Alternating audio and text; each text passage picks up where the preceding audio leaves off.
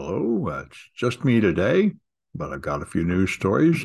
Toyota has unveiled their hydrogen-powered pickup and SUV, and British Petroleum is also planning to expand their hydrogen services. So this is interesting, and it seems very impractical. I mean, one good thing about hydrogen is it's lighter weight than batteries, and it would be faster to fill up. But right now, I don't think there are any hydrogen filling stations anywhere. So it doesn't seem remotely practical to use yet. Um, and the generating the hydrogen itself, doing it with green energy is quite expensive. So it's not clear how practical it is. But of course, if you have made the hydrogen with a green source, burning hydrogen does not release any carbon. So it might be good in that regard. Anyway, the Chinese government, as one of their APT groups, stole a lot of COVID pandemic relief benefits, pandemic unemployment relief. And it turns out at the time there was some fraud revealed. Now the studies have shown that between 20 and 40% of the money that Congress allocated for pandemic employment relief was stolen. And so the notable news here is that both the Chinese hackers who are associated with the Chinese government are stealing money from the American relief programs, which is not something that was previously known. And I think the amount of rampant fraud involved in the Democratic plan to just throw money at things, although I think Trump did some of it too, is really bad. And this is why, I miss, there used to be two parties in America. There used to be a Democratic Party and a Republican Party. And there was one party that was actually complaining about wasteful government spending where you just throw money at things and let people steal it. But that seems to be an increasingly popular activity of both parties. The only difference seems to be that the Republicans throw it to rich people to steal it, and the Democrats throw it to poor people to steal it. So I'd like to see if there was actually a party with fiscal responsibility in America, but that has completely gone out of fashion. Anyway, in the same spirit, the Supreme Court is judged likely to block the Biden student loan plan, which certainly is logical. Now, of course, there is a huge problem with student debt. It is ridiculous that our students go into a lifetime of debt just to pay for their education in America. But simply having a bailout where you spend a large amount of government money to forgive the current crop of debtors and you don't do anything to fix the problem is just a very stupid, short-sighted way to fix it. There'll just be another bunch of people having to borrow another pile of debt in a few years to continue to pay for the ridiculous prices of college. So anyway, and it does also is overreach of presidential authority. The Democrats would not like it if Trump could just allocate all the money he wants to build his wall, and he couldn't do it because the president doesn't have the power to allocate that kind of funds, and Biden doesn't have that power either. So I think the Supreme Court is likely to make the right decision on this one. So Elon Musk seems to have gone full MAGA, where almost every statement he says is a lie. And so he leaked a bunch of internal Twitter documents to a journalist who then claimed he would have an expose, then put out a Twitter thread, which produced absolutely nothing of importance, showing that during the Trump administration, the Biden team and the Republicans would protest individual tweets that they thought violated Twitter's terms of service, just like anybody can. And some of them were taken down, for example, showing nudity and things like that. And Elon Musk trumpeted and said, this is a clear violation of the First Amendment, which is ridiculous. It was not the government doing it, and it was not doing anything improper. It was not the government coming down with the force of the police forcing a company to shut up about something. It was nothing remotely like that. And yet Trump went nuts and said we have to cancel the Constitution to deal with this egregious election malfeasance, which is the usual nonsense he spouts. And apparently Elon Musk is just totally on board with just making up lies and spouting them to apparently appease his new demographic he's shooting for, which seems to be the far right. So it is just exactly what the people said would happen when Elon Musk took over. He would just turn Twitter into 4chan, and he seems to have done that. And also, the thing I was worried about, he has begun leaking out private data. Unredacted emails were published exposing people's email addresses and private correspondence. So this is what I thought. You cannot trust Elon Musk to protect anyone's privacy, not his employees, not his customers, not your DMs, not your payroll records, not anything. I mean, you're working for a lunatic. So I strongly encourage everybody to not put anything private on Twitter. Do not use the DMs at all. If you do, just treat them as public tweets. And I went through the process of trying to delete all my stuff off Twitter, so I'm not sure how well that succeeded, but you certainly need to be aware that you're just handing anything you put on Twitter, you are handing to a hostile madman who will just throw it around in some delusional idea that he is saving the world by just furthering whatever stupid ideas come into his mind that he thinks can make him more popular with people, just like Donald Trump. So anyway, there is a case where a Russian botnet was sued by Google, and Google decided to not try to get money, but just try to get them to shut it down. And so they agreed to a bench trial.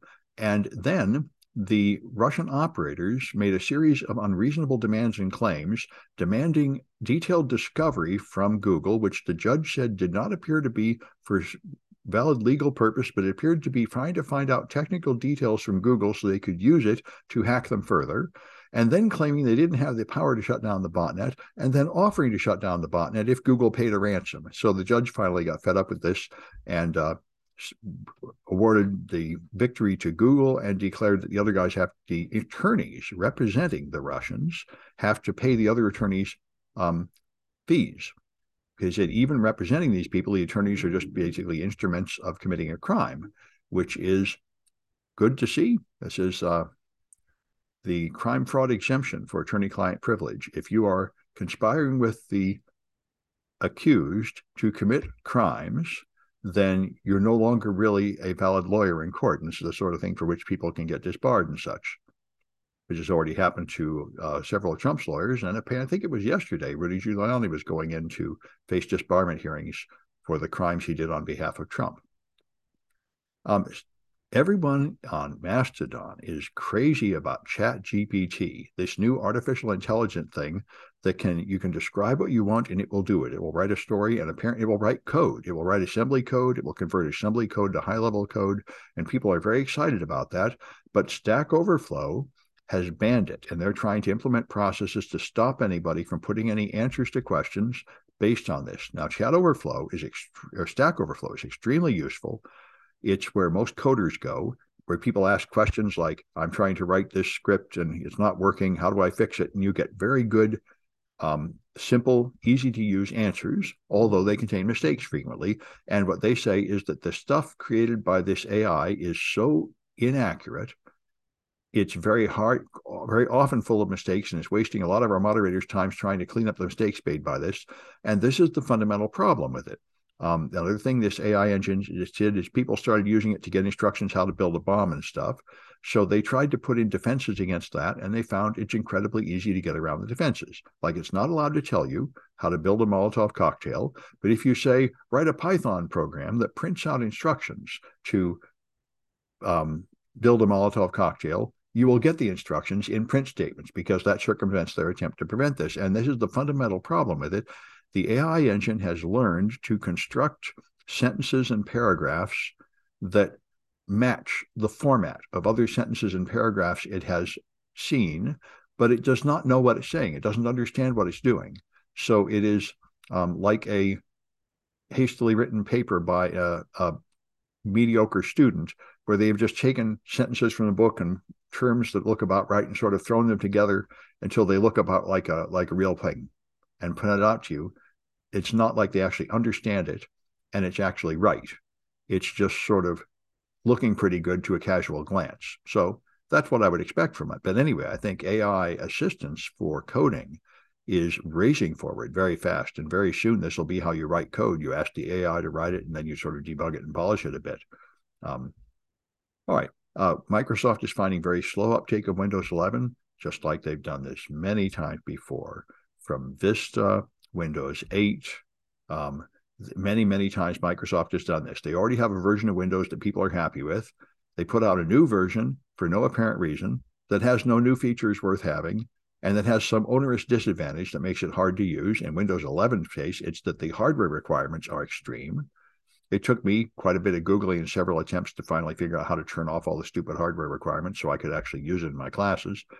And it's just Windows 10 plus a whole lot of harassment and annoyance for no apparent benefit, just like Vista was, just like Windows 8 was. Microsoft pushes out new versions when they feel like they would like to make some profit by selling it, and they do not bother to actually put any value in the new product that would make someone want it, which is, I think, the big difference between Microsoft and Apple. Apple puts out products and people stand in line to get them and rush to get the new one because they feel like the new product actually has some value and they want it. And Microsoft thinks they can just order you to go to the next version and you will just willingly pay for it. And so they're now changing the Windows 10 installation experience to try to prompt you into Windows 11. And in order to get people to go onto Windows 10, they would pop up deceptive boxes, tricking you into clicking the wrong button to upgrade your stuff, Windows 7 to Windows 10, I think. And so, they try to force people to use their stuff and then expect them to be grateful. It's a corporate philosophy. They just act like your boss ordering you to do things and not like a vendor trying to tempt you to buy something because it's good. Anyway, so Meta in Australia, Meta has news in the Facebook, and the Australian government said the news people who produce this news, the newspapers, want to get paid when you use headlines and put them in your news feed.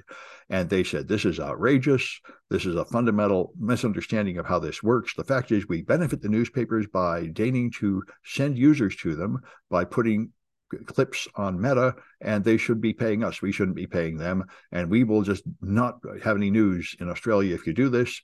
And Australia said, refused to back down. And Meta did back down and paid those fees. So now America is demanding the same thing in the USA, and Meta is responding with a copy and paste of the previous statement saying, we are not going to pay anything. So they were bluffing the first time, and now that they backed down the first time, I imagine they'll back down this time. So this may change the way a lot of aggregators work. So we'll see. But it's looking like Meta will be forced to pay something for the news they scrape. And then I would assume Google will have to pay something for the news they scrape. And this may change the financial stability of news agencies in America. Certainly, if it brings back local news coverage in America, that would probably be a very good thing for the democracy. Anyway, and I found an article that says you have to clean your iPhone browser cache every month or so. And at first I thought, this is stupid. The whole point of the cache in your browser is to make surfing the internet faster, and your cache will automatically delete old stuff when it gets too old to make room for the new stuff. You're not supposed to have to delete it any more than you're supposed to have to empty your recycle bin. It's just supposed to automatically delete the old stuff. But they say you really should. It'll make your browser run better. And I wonder if that's true, because I have frequently gone to websites, especially poorly written ones designed for education, and they don't work, and you have to clear your cache to make them work. And I think what that means is they have poorly written scripts that have situations that cause them to enter a non-working state, and yet you have a cached version of the script which is not updated when you go to the site. So it may be that the cache actually does more harm than good at a certain point. So that's I'm not quite sure what to make of that advice, but it is recommended by some websites, quite a few when I Googled for it, that you should clear your browser cache now and then on your phone, which I've certainly never done, but maybe it's true. And the last one I thought was pretty charming is an article on Quanta Magazine. I did not know this. Particle theorists have to do these calculations based on Feynman diagrams, which I did just a little bit of long ago in grad school, where you have to figure out what's going to happen when two particles collide and what particles are going to be created. And the mathematics is extremely difficult. Thousands of complex integrals you have to evaluate to determine what particles will come out. And so there was a program written in the 80s called Form, based on Fortran, which specifically does those calculations, which are incredibly onerous. And this program was highly optimized for this one class of problems, storing certain things in memory and certain things on the disk, and using sophisticated techniques to avoid duplicate work to make it much faster. This turns out to be an essential tool for particle theorists, and it was just invented by one guy and maintained by one guy in this old Fortran-related language, and that guy's now retiring, and nobody else is taking it over. And this is a perennial problem in the open source community, that tons of important software is based on some tool that was just one person's side project, and eventually when they get tired of doing it or they get sick or die or something, there'll be nobody to maintain it. So it looks like this is going to be another one. And apparently a lot of work is needed because it's using computing techniques from the 80s. And obviously somebody needs to write a new version of it using modern techniques optimized for modern hardware. And so somebody in the particle physics community is going to have a difficult job of trying to analyze something in an essentially obsolete language and figure out how to modernize it. So the current situation is not sustainable. And, brings an issue of something's come up many times, the incentives for commercial software and the incentives for open source software both aren't really aligned to create a real stable system that will go forward. The commercial people just want to have a new product every 6 months and make a pile of money. And the open source people just sort of get no reward for what they do at all, except the beauty of the stuff they make. And so they eventually get tired of it and wander away. And,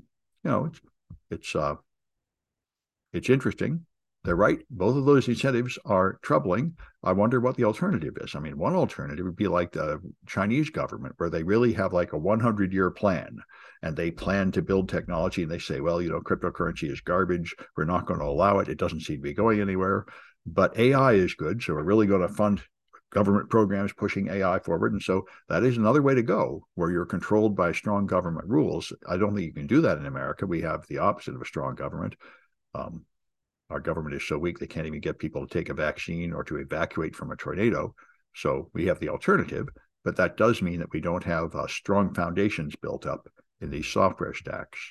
So anyway, those are the articles I thought were interesting, and we'll have another one of these on Friday.